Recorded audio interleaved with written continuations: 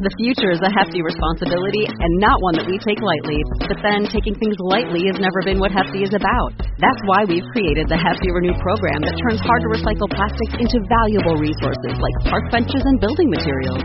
To participate, simply fill up an orange Hefty Renew bag with accepted items, tie it up, and drop it in with your regular recycling. That's it. It's that easy. It's time to rethink recycling with Renew. Particular valued resources may vary by geography. More info available at heftyrenew.com.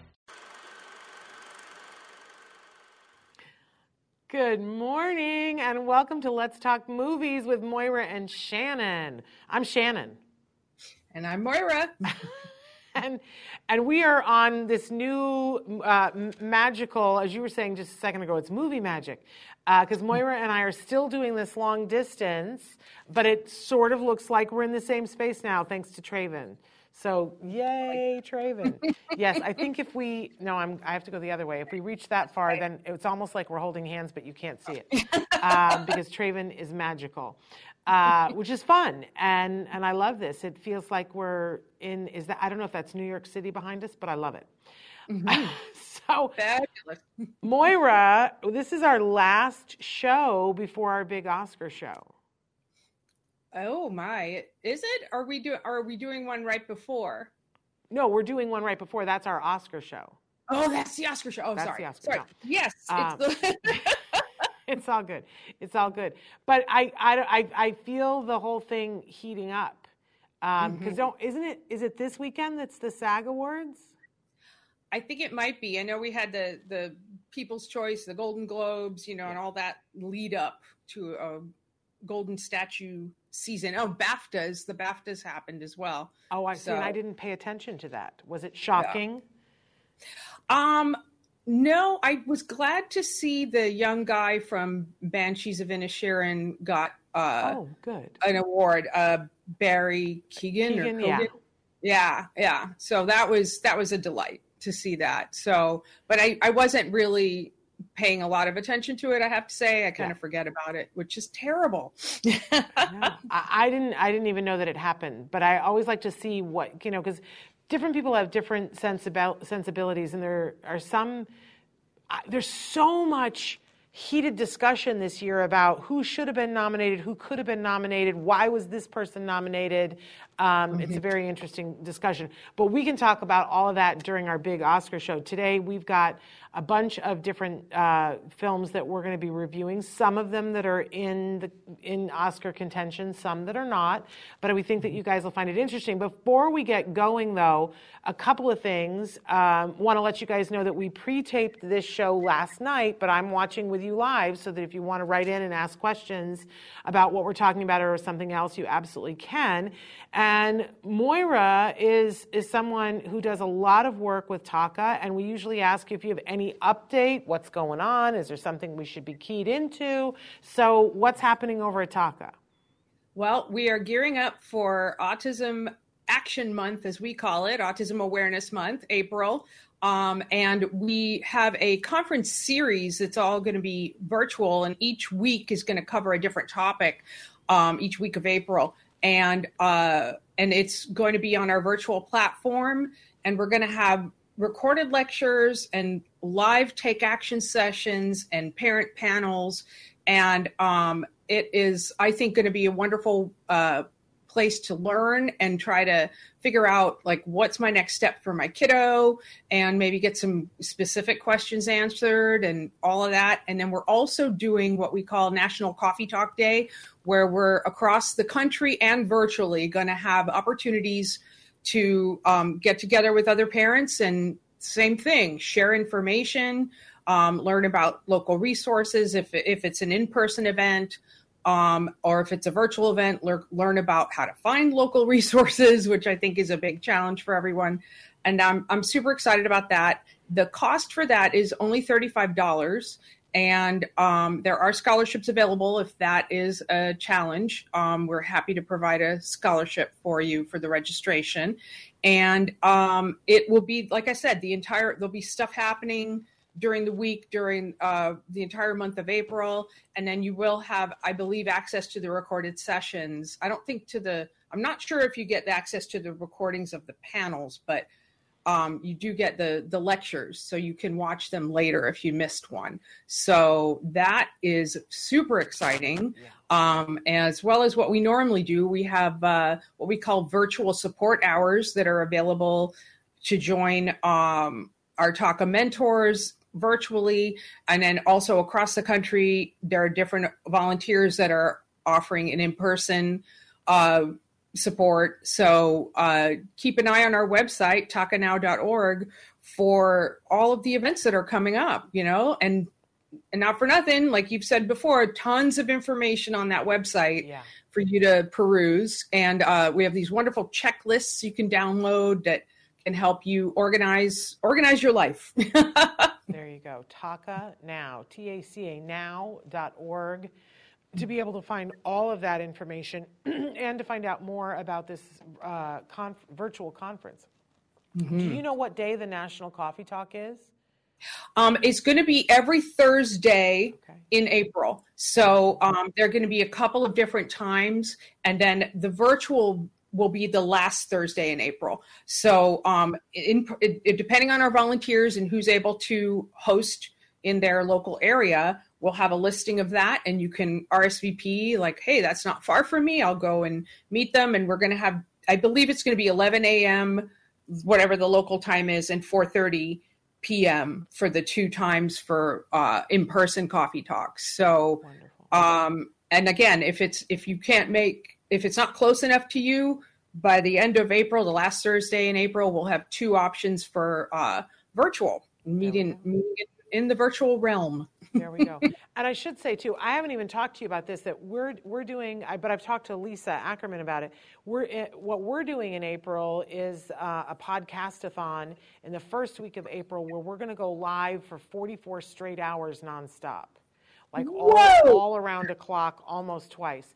And obviously, we can't do that by ourselves. So we've asked for people to do guest takeovers, and we've talked to Lisa about TACA taking over an hour. It just occurs to me as I'm saying this to you that I have not said to her which hour I want her to take over. I need to connect with her on that.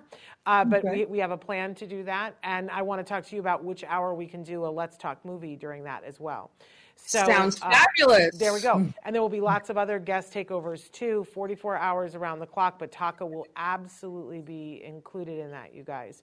And I'm sure that you guys will be giving resources about that conference during that hour as well. But I also love $35. I mean, it's hard to buy a book for that, right? And the fact that I love that TACA has this policy that if that is not within your means, no one should beat themselves up about that. I was a person that would not have been within my means, and I was the beneficiary of a TACA scholarship. You should not feel bad about that. Yeah. So you're not taking a place away from someone else. So I know a lot of people feel like, oh, I'm taking something from someone else. Don't worry about that. And that is absolutely, we want you there. We want you learning. Yeah. And I know for me, it was a really great day for me that eventually I was like, oh, I can donate to the scholarship fund and, eventually pay forward what was paid to me. So don't feel bad about that either, because someday that will be you. Someday, if your scholarship, someday you'll be able to send somebody else and you'll go, look at that. I'm having a good day here. I can pay it forward. So it's all good. Get the information. That's the important thing. Fantastic. So we've reached the portion of the program where we've taken care of the business, and now we can ask the question, what are you watching? So there we go. There it is. What are you watching? And Moira and I are going to tell you a little bit about what we are watching. So we've got quite the lineup. We have to kind of steamroll through these because we've got a lot of things to talk about. But let's take a look at what's first on our list that we're going to talk about. And I always like it when Moira goes first because she does these wonderful little synopses of the films that I absolutely adore. So first up, I think, if I recall, we're talking about Women Talking. We are indeed. Women Talking is based on a true story that happened around 2005, 2009, between those years, in Bolivia, in a secluded Mennonite community. women and girls were drugged and raped by men in their community, and the age range of the victims was from age 5 to age 65. So horrific, horrible.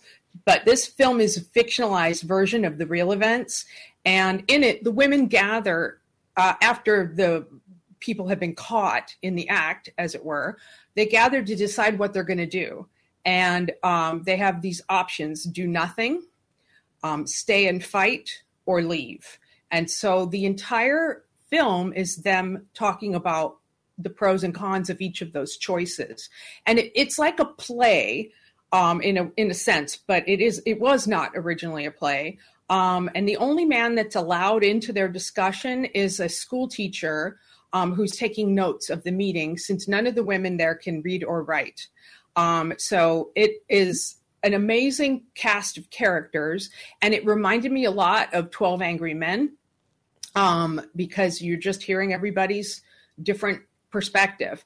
And watching these actors, this fabulous group of actors, go step by step through the debate of what to do next, I found that mesmerizing. And the reactions to the situation run the gamut, like the rage that Claire Foy, her character, displays, to the gentle, thoughtful character of Rooney Mara, who's somebody who's somehow managed to forgive, and to the heartbreaking character played by August Winter, who's dealing with the trauma she went through by wearing boys' clothing, not speaking at all, and keeping company exclusively with the children.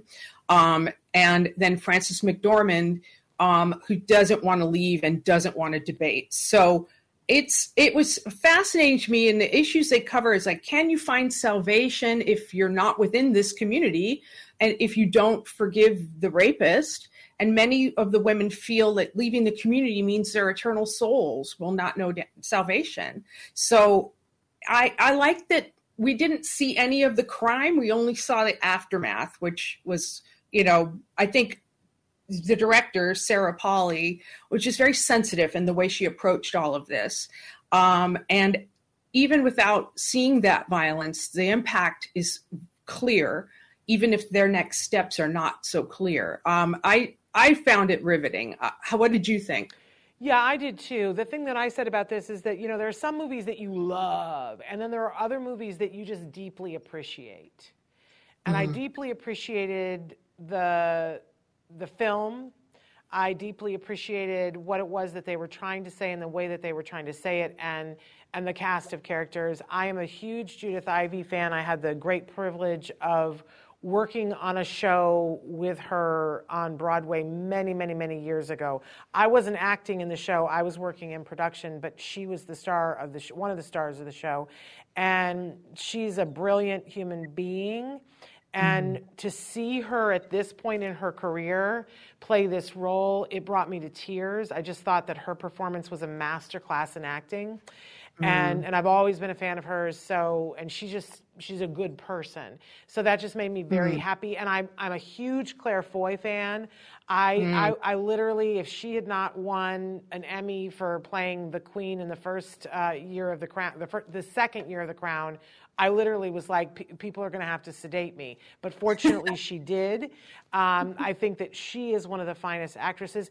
And there were so many other performances, like Sheila McCarthy. I just want to shout out to her. She had a moment in the movie that was so genuine and heartfelt that I both laughed and cried. I was like, oh, what a lovely little moment in the film that she had that was incredibly, impeccably serious and stopped everything, but then ultimately leads to great laughter. I just thoroughly enjoyed her performance. I think she's an unsung hero often in films. But it was hard to watch. The subject matter was hard to watch. And it wasn't jazzed up. Let's say that. It wasn't like they were going to and how can we make this more palatable, more interesting? It really was a thoughtful piece where you had to be on the ride and hear the arguments. And I thought that it bloomed like a flower. That as we saw the moment when one person realized, okay, now it is clear to me, And then one by one. And I also, it's funny that you said 12 Angry Men, because I said to my husband, this is 12 Angry Men. But I will say, too, that when I sat down to watch it, I had not yet read about the real story. And in the film, it says this is the imagining of, I don't know what the phrase is they use, this is a feminine imagining of what could have happened. And so I wanted to go back and read, was there, because, he took the whole account, and I was like, wow, wouldn't it be amazing if some of it was the actual account? But in fact, that is not what happened at all. That in the real story, what happened is the people who were caught were imprisoned and are serving a 25-year sentence, and the women didn't have to make a choice about, or we don't know what happened. But in any case, that now what is happening is that women are writing. The whole community is writing, saying that these men should not be in jail for these 25 years, that it wasn't them. And some of the women who originally said what happened have recanted, but it's believed that they were forced to recant. And so if you are watching this movie and thinking, yes, but this would never happen now, I just want to remind everybody that very likely it is in fact still happening now.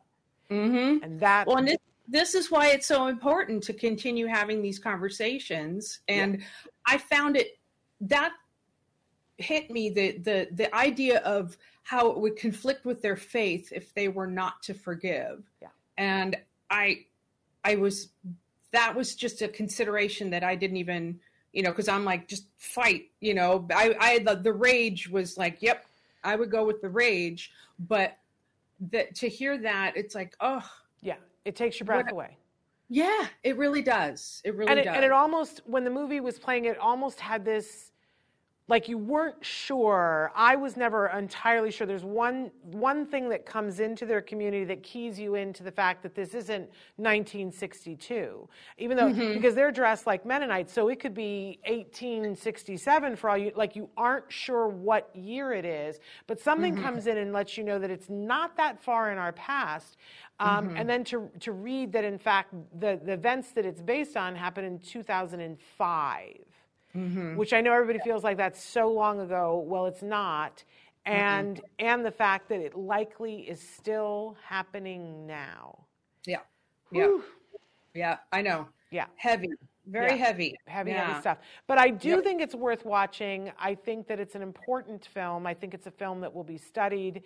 I think there's beautiful work in it. But it's a movie to be appreciated. Yeah, absolutely. Shall we move on to the next one? Let's do it. Kind of along a thread. Yes. Yeah. And in fact, I read a review that kind of talked about both of these films in conjunction with each other. Kind of like the post Me Too movement is kind of what they said. These are the stories we're going to start to see. Now, this film, She Said, it's got the fabulous Carey Mulligan and Zoe Kazan, and of course, you mentioned Patricia Clarkson and Andre Braugher, great cast. This one reminded me of All the President's Men and Spotlight.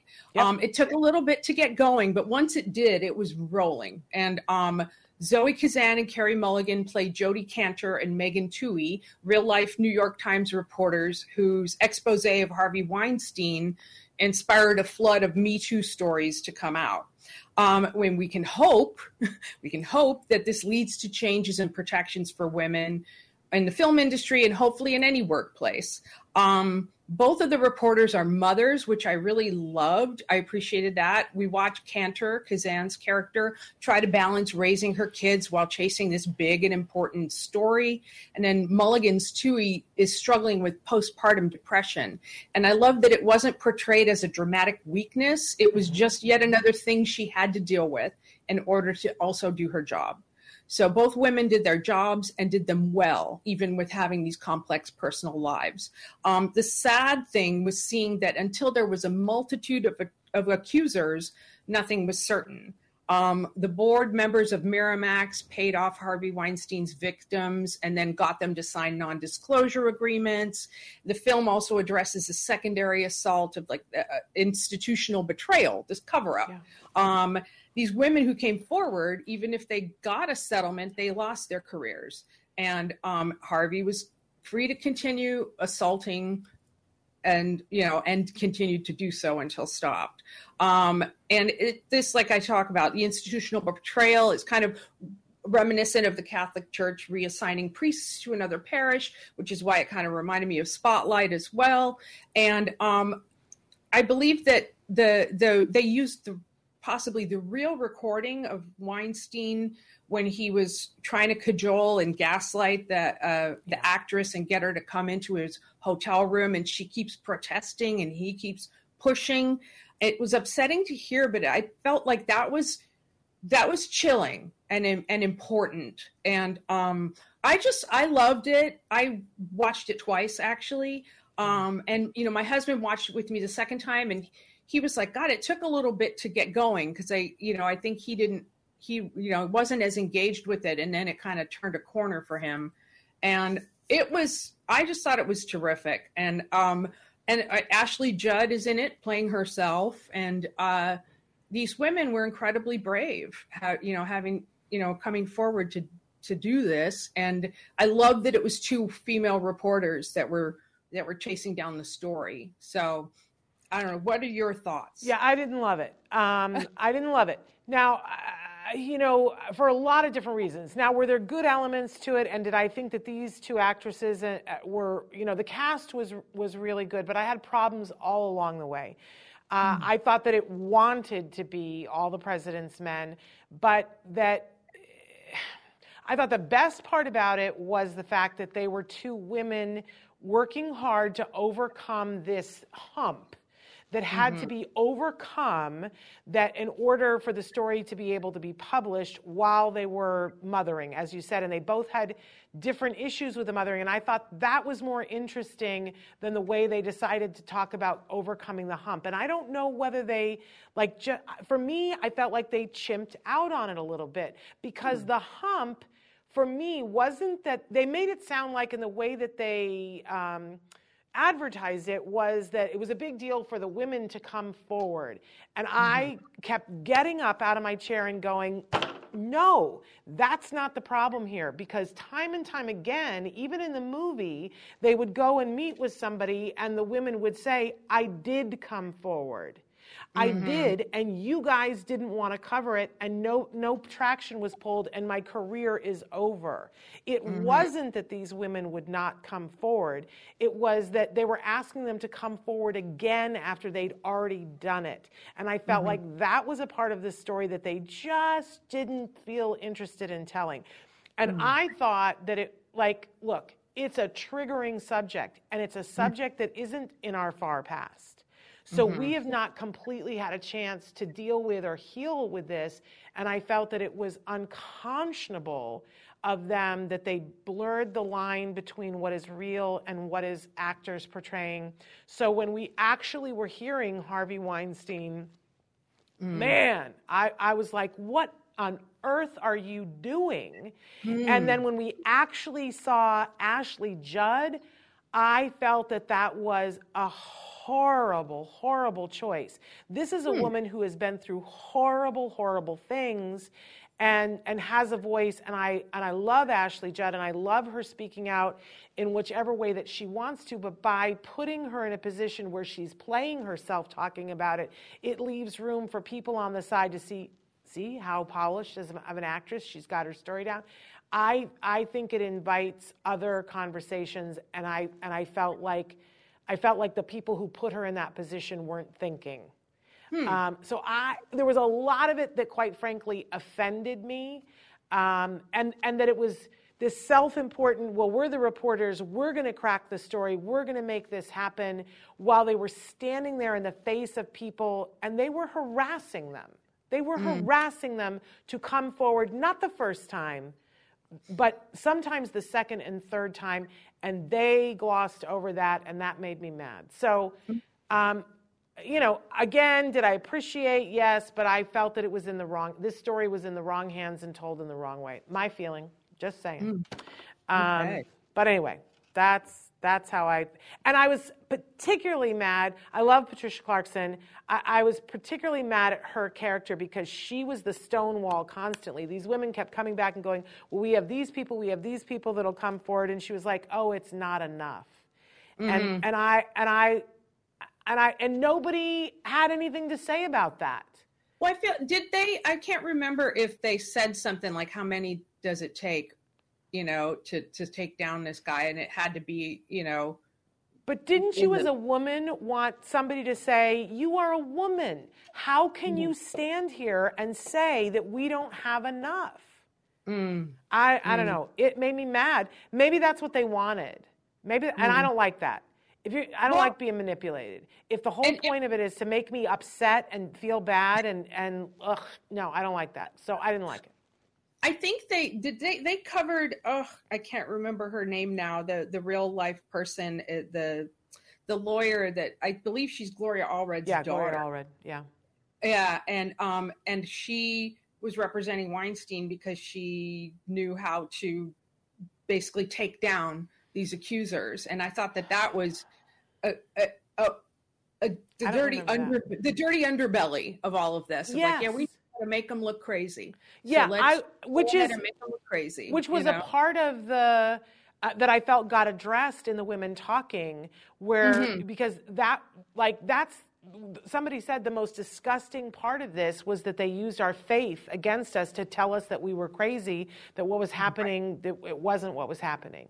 I felt Women Talking did a much better job of that, but that's just me. Anyway, moving on. Moving on. All right. Next one. Next one, Triangle of Sadness. This is another let's get the 1% type of film, which I'm all for. The opening of the film focuses on a young couple, both models, both beautiful, and they argue about who's going to pay the bill for an expensive dinner they're at. And there's a disparity in their income since female models make much, much more than male models, but we can't really root for either of these people because they just both seem a little bit, self-involved. And next thing we know, we're on board a yacht, and the model, the lady has managed to get free passage for her and her boyfriend, and she's going to use social media to promote this lifestyle. So lots of selfies of her with expensive looking swimwear while she pretends to eat the food on this fancy yacht. And then we get a peek into the lives of the other uber rich passengers, and it's cringy to watch how their clueless behavior impacts the crew. Not surprisingly, the rich are completely selfish and self-involved, and many of them have either inherited their wealth or have earned their money from the pain and suffering of others. The yacht then goes through a storm, and we see the passengers tossed about, eventually unable to even hold down the expensive meal they have all been eating. And so that makes for some slapstick kind of moments. And then the tables turn when the passengers are shipwrecked, and none of the rich folks has a clue on how to survive. So that part of the film I really enjoyed. Because I liked the tables turning and the capable people sort of rising to the top, but then also people trying to utilize whatever had worked for them in their normal life and how it kind of wasn't maybe working now because what they had was not as valuable. And I thought the ending was really ambiguous, and I was kind of pissed off by it. And apparently in a recent interview, the director didn't really even know what he was going for. And I was like, so I don't feel bad that I didn't get it. But honestly, I feel like Glass Onion and The Menu did a better job of picking on the 1%. I just found this film just annoyed me. And I know it was one of your favorites, so I'm interested to hear, because I was like, really? I'm watching it going, oh, I am just not getting it. So enlighten me. What did I miss? Oh, I love this movie so hard in so many different ways. Because I'm always interested in tell me a story, and And, I'm interested in tell me the story, and in many ways as you can, that makes it interesting, right? And when I sat down to watch this movie, I knew nothing about it, absolutely nothing. And it started, and the first scene, I was like, what in the heck are we watching? And I wasn't sure, right? And then it all changed, and now I was watching this scene, and it even describes itself as being something that's in 3 acts with a little bit of a boo-smooge in the beginning. But in this scene where this couple is discussing like who is paying for dinner. And the little negotiations and the little nonverbal things that were happening where she was making more money, but she had the expectation that he was going to pay for the dinner. And I found myself leaning in. I was like, oh, we're really going to talk about this? About the fact that, beautiful women feel that, the guy should always pay for the check. And if the guy says something, he's just a selfish asshole. And I just found that a really interesting topic of conversation that never gets discussed. And I was like, but where is this movie going to go? Right? So then when I found, when we were on the ship, and again, I disagree. I don't think there's been a movie in the last 10 years that has had a better time poking fun, but not just at the 1%. They were poking fun of power in every form that it comes in. Of what, because we get stuck in these discussions about toxic masculinity, but we forget that, how about we just talk about power? And and because I feel like that has been the topic of discussion in this class of films 2023. I feel like across the board everybody was talking about power, and everybody's lauding Tar because Tar said, "Oh, it's not just men."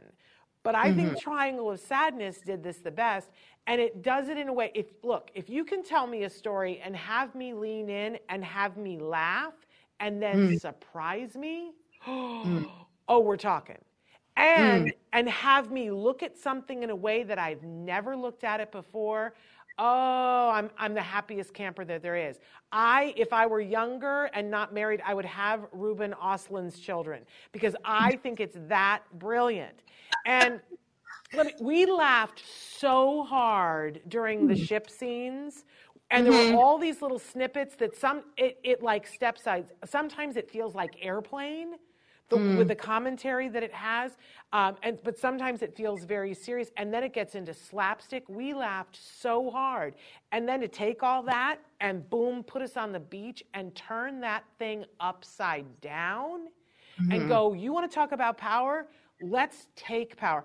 And Dolly De Leon was up for a Golden Globe, and a friend said and I said, oh, this movie, and they said, oh, I've been waiting to see your review of this because I thought this movie was great too. And they said, and how about Dolly, somebody who comes in the 3rd act of the film and takes control of the film? And I said, what are you talking about? She was in the earlier scene. You just weren't paying attention to her. Yeah, because she was the help. Yeah, she was the hired help. She was in so many scenes. But you didn't pay a lick of attention to her because she was just one of those invisible people that cleans the toilet. But holy crap. And the ending, I thought the ending was really interesting, and I was pretty okay with it. I was like, well, it's a choice. But it led to much discussion about, do you think it's this or do you think it's that? I like the ending better than the menu. Well, what's funny is I actually had to rewatch the ending because I missed the actual ending because there's the sort of, I don't want to spoil anything, but there's sort of a cliffhanger moment. Yes. And then there's a sequence of somebody running. Yes. That made no sense to me. Oh. So I was like, it did to me. Okay. Yeah. So I was like, I don't get it, but I liked when things were turned around, and I feel like that's when it finally found its feet. I didn't laugh at all. I laughed once. I laughed the whole Woody Harrelson thing. Yeah. Oh my gosh. I do love him. The Woody Harrelson thing was hysterical. And the other thing I love is that there were all these actors that apparently Ruben Östlund this is not his first film. It's just his first film in English. Okay. And so a lot of the character actors, like the couple, the older couple, were actors that he's worked with extensively. I just thought they were really, and I was laughing. My husband and I were like beating the sofa because we were laughing so hard. But then things turned around, and I just kept finding myself leaning more forward, going, look, like I said, if you can surprise me, and if I get to a point in a movie where I go, I don't know what's going to happen, this is exciting to me. Because there's so much formula in Hollywood. This did not follow the formula. And I felt that there was a reason why it didn't follow the formula, and I felt that it delivered. But I feel like it's the best movie this year to talk about power. Interesting. Yeah. Okay. All right. Well, agree to disagree. Absolutely. Okay. Next up, I think we both agree on. Yeah. Next up is RRR, which I'm going to say it's more like wow, wow, wow. Yes. It's a crime that this film was only nominated for the one song, Natu Natu, which is a signature kind of dance number in it. I had not wanted to watch this because I saw the runtime was over 3 hours. But boy, am I glad that my husband pressed play. It was amazing. RRR stands for Rise, Roar, Revolt. And basically, we're meeting our two main characters, and each of them gets an over-the-top introduction, and it's fabulous. They're based on two real-life freedom fighters. One is Komaran Bhim, played by N.T. Rama Rao Jr., and the other is freedom fighter is Allur Sitaram Raja, played by Ram Charan. And so this tale is set in 1920s India, and it sets our characters on a journey to either be part of the colonial oppression or fight against it. So the English governor is played with mustache twirling glee by Ray Stevenson, and his equally evil wife, played by Alison Doty, who you may remember her from Indiana Jones and the Last Crusade. They start the story off and the ball rolling by basically kidnapping a young girl from a village on what appears to be a whim, because the girl is talented with doing henna painting, and she makes the mistake of drawing the attention to herself by the governor's wife, like, oh, I must have this girl with me. So Bhim is now on a mission to save her, and he ends up befriending Raju, both not realizing that they're actually on opposite sides of this issue. Raju is a badass police officer for the British government and is bound to follow whatever whim the governor and his wife want, based on his job. So the two end up having a spectacular adventure. The action sequences are incredible. Tigers are fought. Superhuman feats of bravery happen. Several scenes comparable to the memorable fight scenes in Game of Thrones happen, and we're only 1 hour in. I mean, it can get a bit bloody and violent, so if you're squeamish, be warned, but wow. And, we talked about this before, I think. We watched the dubbed version of this film, but since we both have hearing issues, we also had the subtitles on. And it was interesting to see the difference between what the actors were saying versus what the subtitles said. And I thought the dubbed dialogue was fabulous. It had a lyrical quality that was very captivating.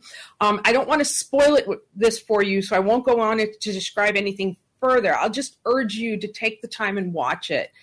It was a wonderful 3+ hours. It flew by. So I'm surprised it's been so shut out. I don't get it. Well, and the simple answer to that is that the country of India had the choice to put this film up and did not.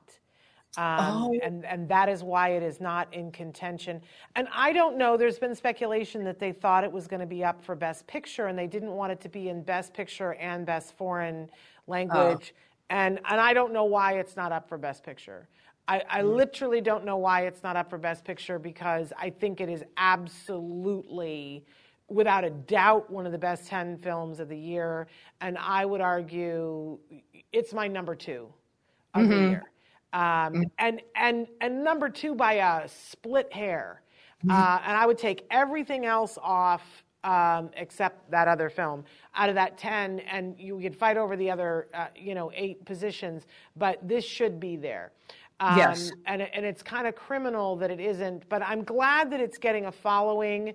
Traven has shared with us that there's even like a kind of Rocky Horror following to it, that people are doing late midnight showings of it, and they're bringing things to throw at the screen at different moments like Rocky Horror. I think this is going to go down as one of the great movies.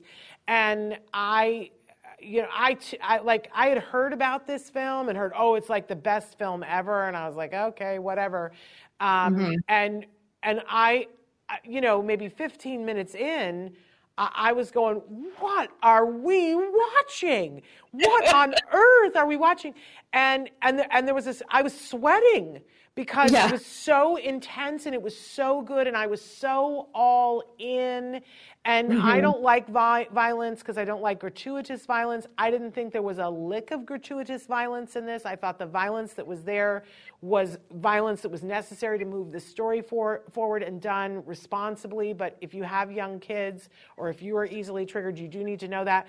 But I loved this movie. Can't say enough good things about it. Yeah, and it was incredible. I think we found it because of the YouTube popularity of 2 of the sequences, and one of them was the dance number.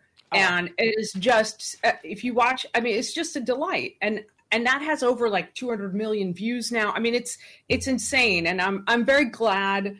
And it made me feel like it's showing me a world I'm not familiar with. Yes. I don't know the history of India and India struggling for independence from the British Empire.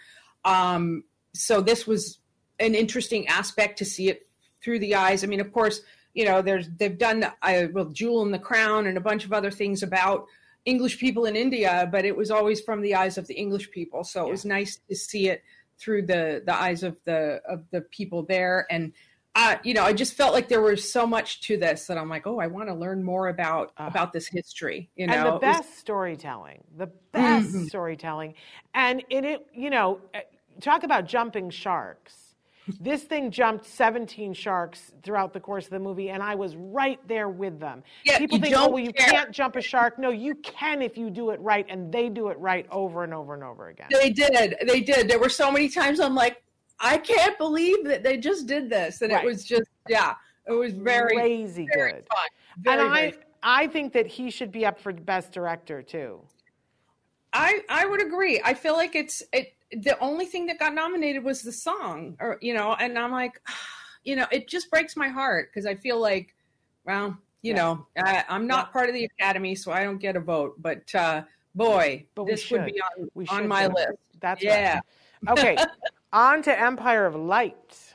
Empire of Light. Okay, this is Sam Mendes, and as you had pointed out, kind of semi-autobiographical for him. The wonderful Olivia Colman plays Hillary, a melancholy employee of a theater palace in the early 80s. She's troubled and is involved in a sad, lackluster, kind of degrading affair with her boss, played by Colin Firth.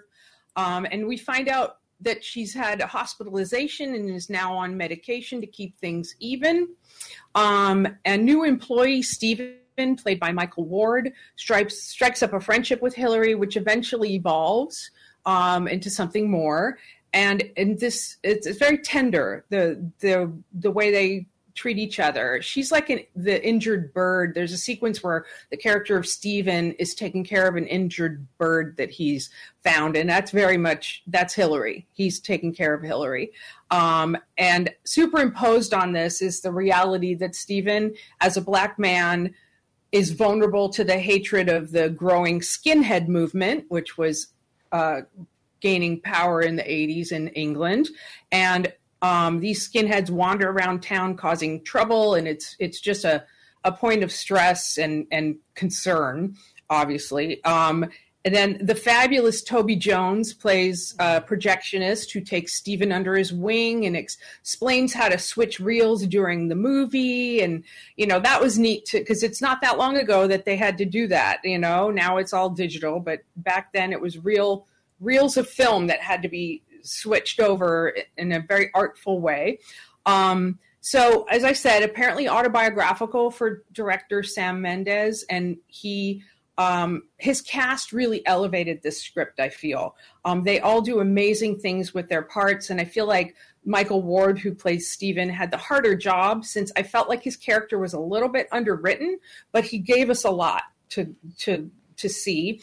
And it appeared to be kind of an Oscar bait film for the fabulous Miss Coleman. And I still kind of feel that way. It's a film worth watching, but it really didn't stick with me. But I'm not going to say don't watch it, but I just feel like, I don't know. In fact, when I was talking to my husband about it, I mentioned it and he couldn't remember it. And then I said, Olivia Colman, he's like, oh yeah. So that's an indicator, like it just didn't quite land the plane, as we like to say. Mm-hmm. But I'm not sad I watched it. I thought it was great and, performance wise, but not quite coming together. What about you? I liked it. I thought that it was really good for a lot of different reasons, but I think it's the wrong year for this film because there's so many films out here. It's funny how we just get into these things where everybody's focusing on the same kind of thing. And again, and by the way, I want to say that RRR and this movie, I still think they're all about power. That everything is about power this year.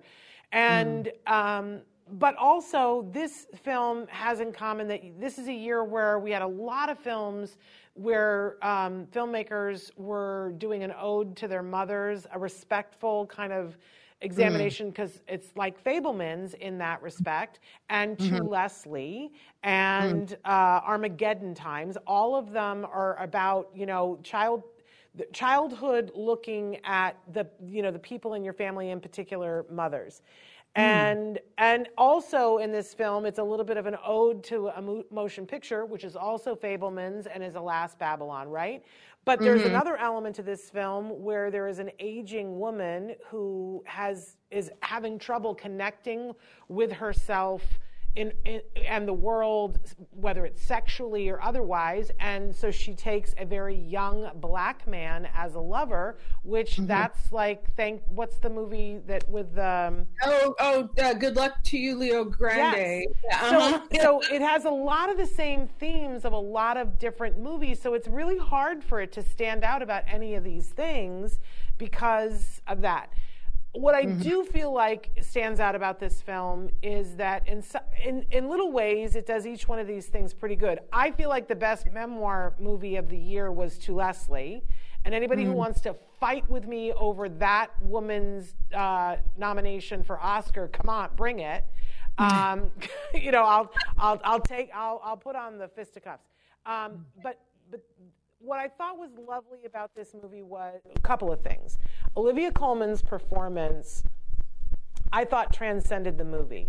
I felt that Sam Mendes was way too precious with this, and that we left, and it was very memorable for us because we saw a showing of this at the Writers Guild with Olivia Colman, with Colin Firth, with Toby Jones, with Michael Ward, with Tanya Moody there to answer questions. So there's no way I'm going to forget that, right?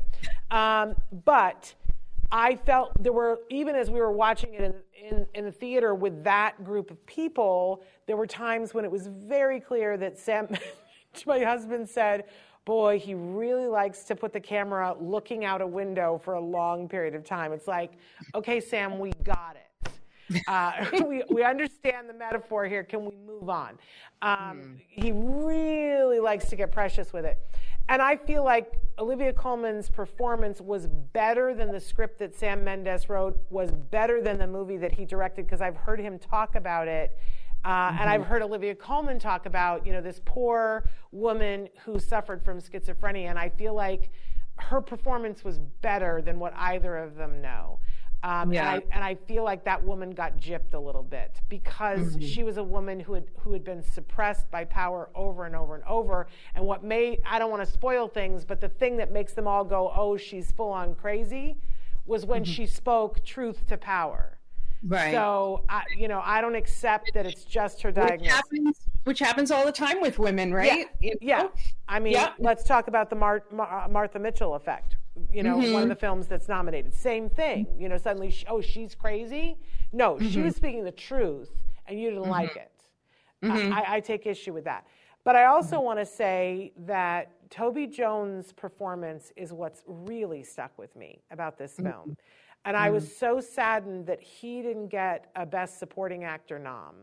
We'll talk about that in next month's show, because there are people in that category that I'm like, why? But Toby Jones deserved an Oscar, at least nomination. I thought that it's the perfect slice of that. There's a moment in the film where he just brings it all in a way that it all makes sense, and it's him, not the script, not the direction. So that's what really struck me about this movie and stayed with me, still is with me. He was delightful. But, I think Olivia Colman's performance is also, I would have argued a month ago that she deserved a nomination. But don't tell me the woman from To Leslie doesn't deserve a nomination, because those are fighting words. Yeah. Okay. Yeah. I have not seen that one, but I know there was a controversy surrounding it. But it's worth watching. It's worth watching. She's worth watching. That's what I've heard. That's what I've heard. So I'll have to check it out. Amazing. It's a good film too. It's a good film. Good. All right. Okay. Next up is Black Panther: Wakanda Forever. And we're going back to Wakanda. We find Shuri, played by Letitia Wright, trying desperately to save her brother, King T'Challa, who's suffering from an unexplained illness. And we watch as she fails to use her amazing science skills to save her brother. And Chadwick Boseman, who had played T'Challa in the Marvel Universe, passed away from cancer. And I'm glad that instead of recasting him, they allowed the world of Wakanda and the Marvel fans this chance to mourn. And Angela Bassett plays Queen Ramonda, and she earned an Oscar nomination for her performance, the first acting nomination ever, I believe, for a Marvel film. And the opening of this film is incredibly moving, and we're poised to watch what Wakanda will do now that their king has passed. Eventually, the film turns towards the riches of Wakanda and how their access to the only known source of vibranium is thought by the Western world to give them an unfair advantage.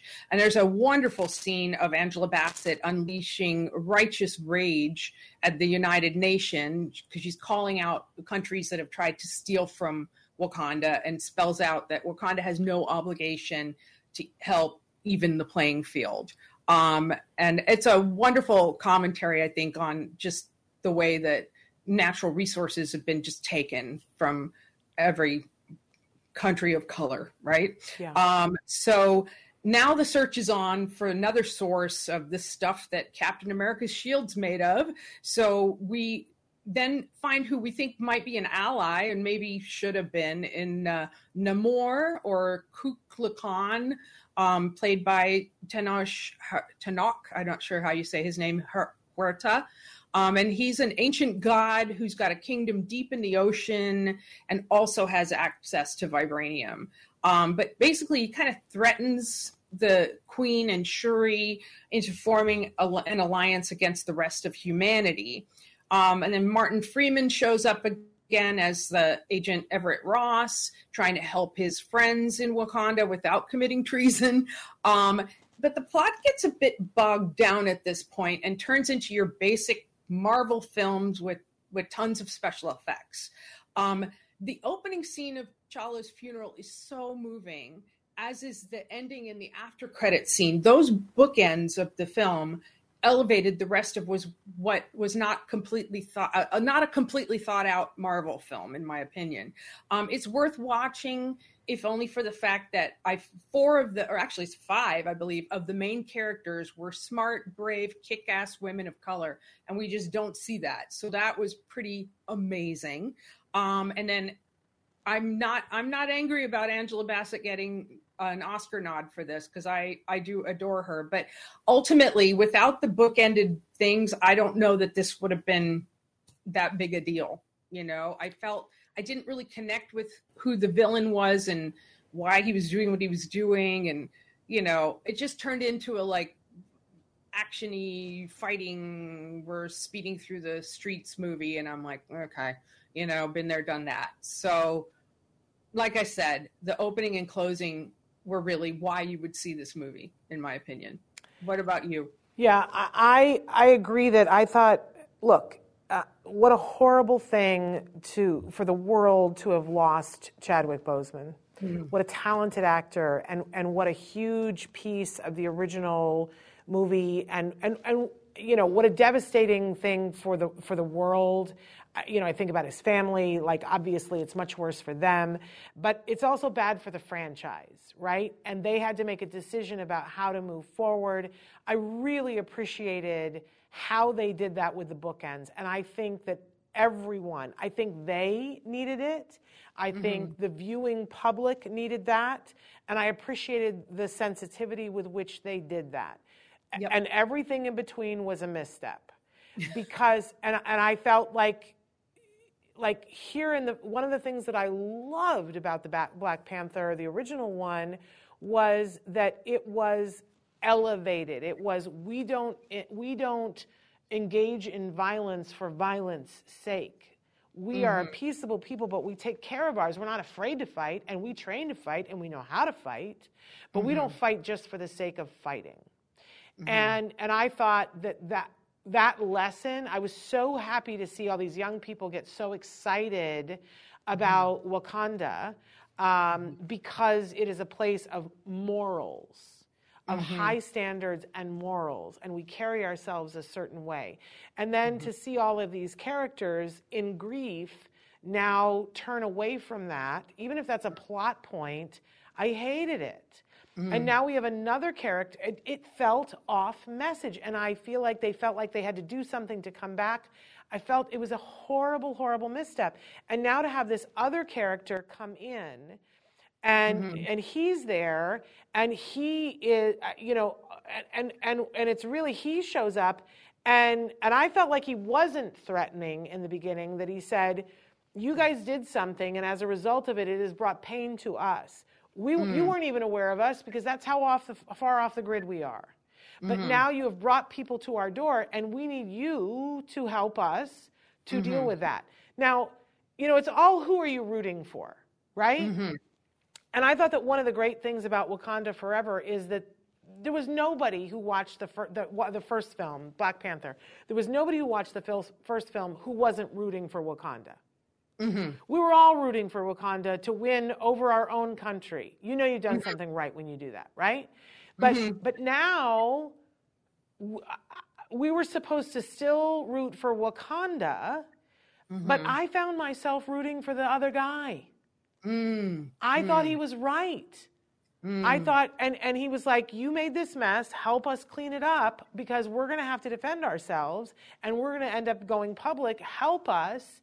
And I even thought his argument was right, that he stood there and said, we are black and brown. Are we really going to let these people take our stuff, which has been done before? I was like, I'm with him. I'm 100% with him. And that was off message for where the film was taking us. And I went, and then it did it again and again and again. That you know, and we were supposed to think that he was the bad guy. And even, you know, I don't want to spoil plot for anybody who's still, I feel like I'm the last person on earth to see it, but we're in a big fight scene, and I'm rooting against the people I'm supposed to root for. I'm like, no, these are no. And I was like, how could you do that? How could you do that? Because this is what happens, you know. And now they're going to go into all these movies where it's full-on war between these people who should never have been at war with each other. That one, you know, it's funny because I had to remind myself of the middle part of the movie, because the thing that stuck with me was the bookends. So I was reading different things about, the what happened. And that was one of the things they said is like, these guys should be allies, they shouldn't be fighting each other, and then like you said, the main guy basically said that we're Black and brown people. We need to, stand up against oppression. And It's about the power again. It's about the power again. But I felt like there was this horrible misstep that was playing out in the movie. And then there was a moment, again, I don't want to spoil, but there was a moment when you felt like, okay, maybe there's a Band-Aid, maybe it's going to be okay. But if you stay through the credits, it isn't. Nothing is okay. And I was left feeling hopeless at the end of this movie, and I don't think that was the legacy of the Black Panther, and I don't think it was Chadwick Boseman's legacy for us to be battling and doing run-of-the-mill, let's have violence for violence sake Marvel movies. It's I don't like it. That's a good point. I hadn't thought of it in that context. I just thought, here's another rubber stamp Marvel film, so I was kind of, and you know what it reminded me of? Because I loved the first Wonder Woman movie. Loved it. And then they did the sequel, and they pooped on everything that they established in the first. Just pooped on it. And now suddenly we're all in it for ourselves, including Wonder Woman. Yeah. It was bad. Bad. If you establish characters that have integrity, have them have I'm not saying you can't have them question their integrity, but don't spend the whole movie on the wrong thing. Bad. Right. All right. Yep. All right. And now the Top last Gun list. Top Gun Maverick. Top Gun Maverick. Yeah, I'm echoing a little bit, but I'm going to push through. You don't hear me echoing. Just the faintest amount. I think Traven's working on it. Oh, thank you, Traven. Okay, Top Gun Maverick. So to prepare to watch this, we watched the original Top Gun because my husband had not seen it. I saw it back in the 80s at a friend's house on VHS, and this friend was so into Tom Cruise, and I just didn't get the appeal. Also, the original Top Gun was awful. It was a terrible movie, a thin excuse for propaganda, and ultimately kind of a recruiting film, And I actually delighted in the homoerotic aspect of the original film. It made me chuckle to think that this was intended to be very macho, but there were such undercurrents. When I saw it in the 80s, Maverick and Iceman had more chemistry between them than Kelly McGillis and Tom Cruise. So that made me like, okay, let's see Top Gun Maverick. Well, I have to tell you, I'm completely shocked at how much I liked Top Gun Maverick. It's like, how did that happen? Because I really disliked the first one. Now, Maverick, we meet him as he's kind of a Chuck Yeager-like test pilot, and he gets called back to Top Gun flight school, but this time as an instructor. We don't see Kelly McGillis, unfortunately, but now there is a romantic interest for the local bar owner played by Jennifer Connelly. Unlike the first film, there is wonderful chemistry between the two leads, but they also managed to make their falling in love montage very tender and sweet, which was surprising. I hadn't anticipated that. So Maverick's brought on board to teach a group of new Top Guns so they can complete an impossible mission. This is basically a heist film. Or like the sequence in the original Star Wars with Luke and his fellow pilots when they're tasked to blow up the Death Star. Through their training, you see exactly how this mission can work and the many, many ways it can fail, which is always a wonderful structure. I always enjoy that. The new bunch of pilots has its own version of Iceman and the very cocky Hangman, played by Glenn Powell. And then we also have Miles Teller playing Rooster, who is the son of Goose from the original Top Gun. There's a history between Maverick and Rooster. Maverick feels responsible for Goose's death, and Rooster is apt to agree with him. So there's a lot of tension there. a wonderful addition to the group is Phoenix, a female pilot played by Monica Barbero, and it's not even remarked upon, which I loved. Oliver she's just one of the crew, and she's just as tough and talented as the rest of them. So that was super refreshing. We have the obligatory running around at sunset in shorts on the beach scene, this time playing football. It's playful and beautiful and showing the team of pilots bonding. It's a very emotional cameo with Val Kilmer returning as Iceman, and it's just perfect. It's the scene you didn't know you needed. I just loved that. The flight sequences are amazing. In action films, those scenes in the wrong hands can be jumbled. My husband calls it the geography of the scene. You have to know where you are, and then you can anticipate, and therefore there's suspense. And the director, Joseph Kosinski, he doesn't miss an action beat. It's thrilling, it's suspenseful, and again, like with a heist film, the point of no return, how things are supposed to go, so it's a nail biter as you hold your breath, wondering, are they going to complete the mission? Will they make it back alive? And, I just love this version of Maverick. He was humbled, I think, more by the hits he's taken in life.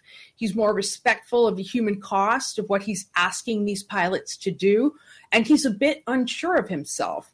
The fact that Cruise is also showing a tiny bit of his age, he's still handsome, movie star, but he's got a bit of wrinkles now to go with his megawatt smile. Somehow that was really reassuring. And I was just, like I said, shocked at how much I enjoyed this and how involved I got, especially considering the first one. But what did you think? Yeah, I loved it. But I didn't hate the first one.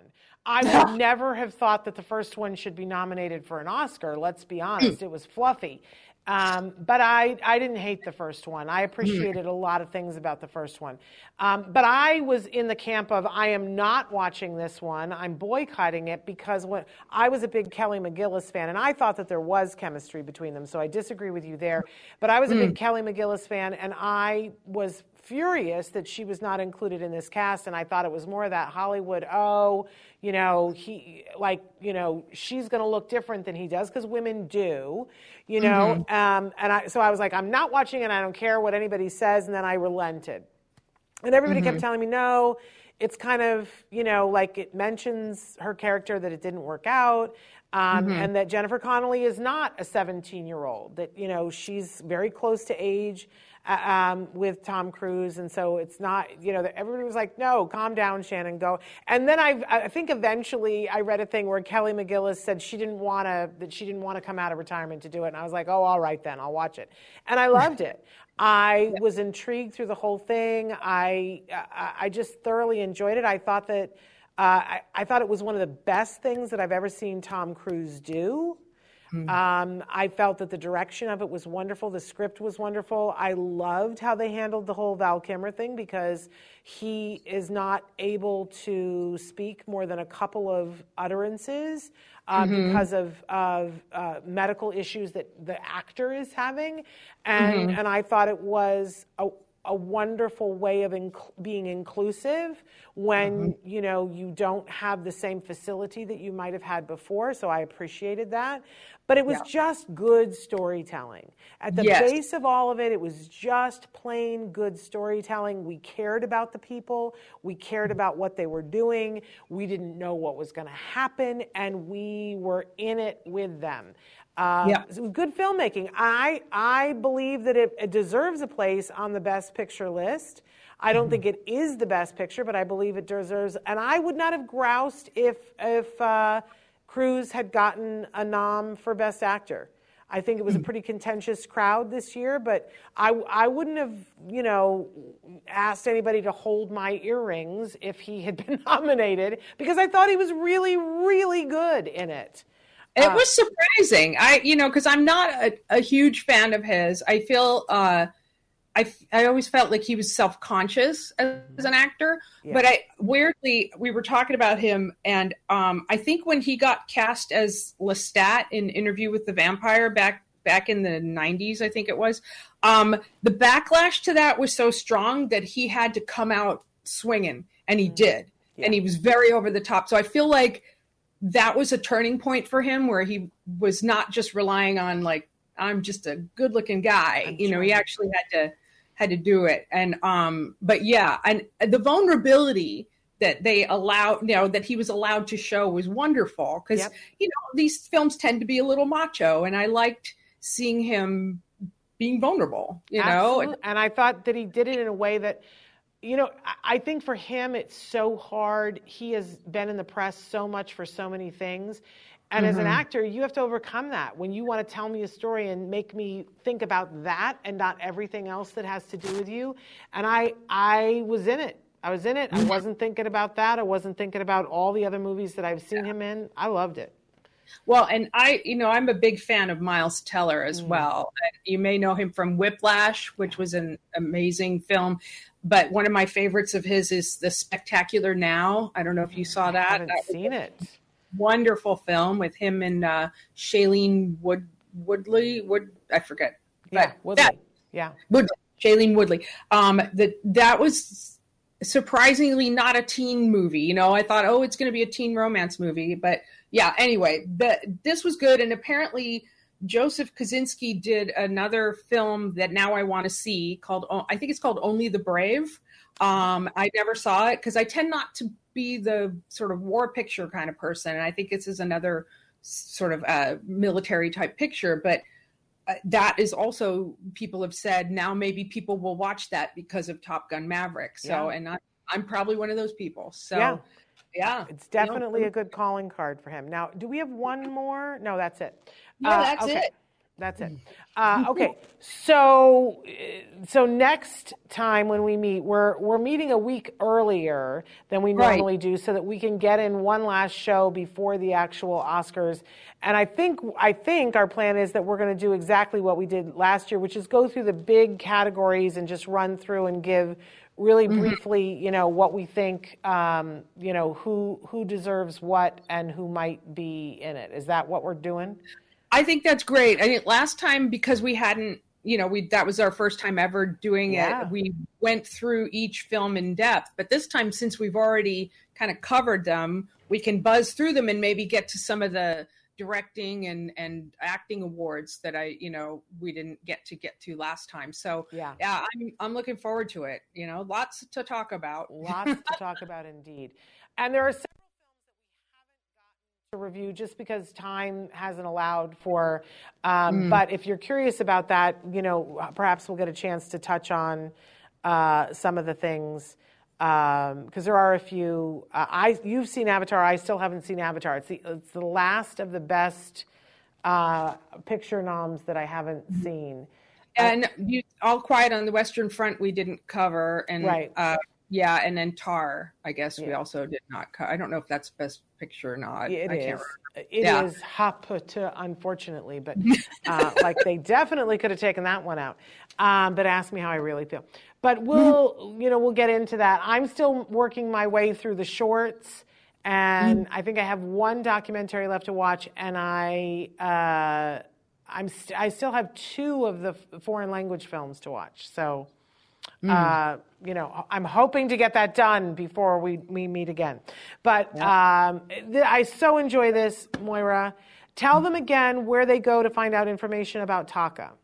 TACAnow.org, TACANOW.org.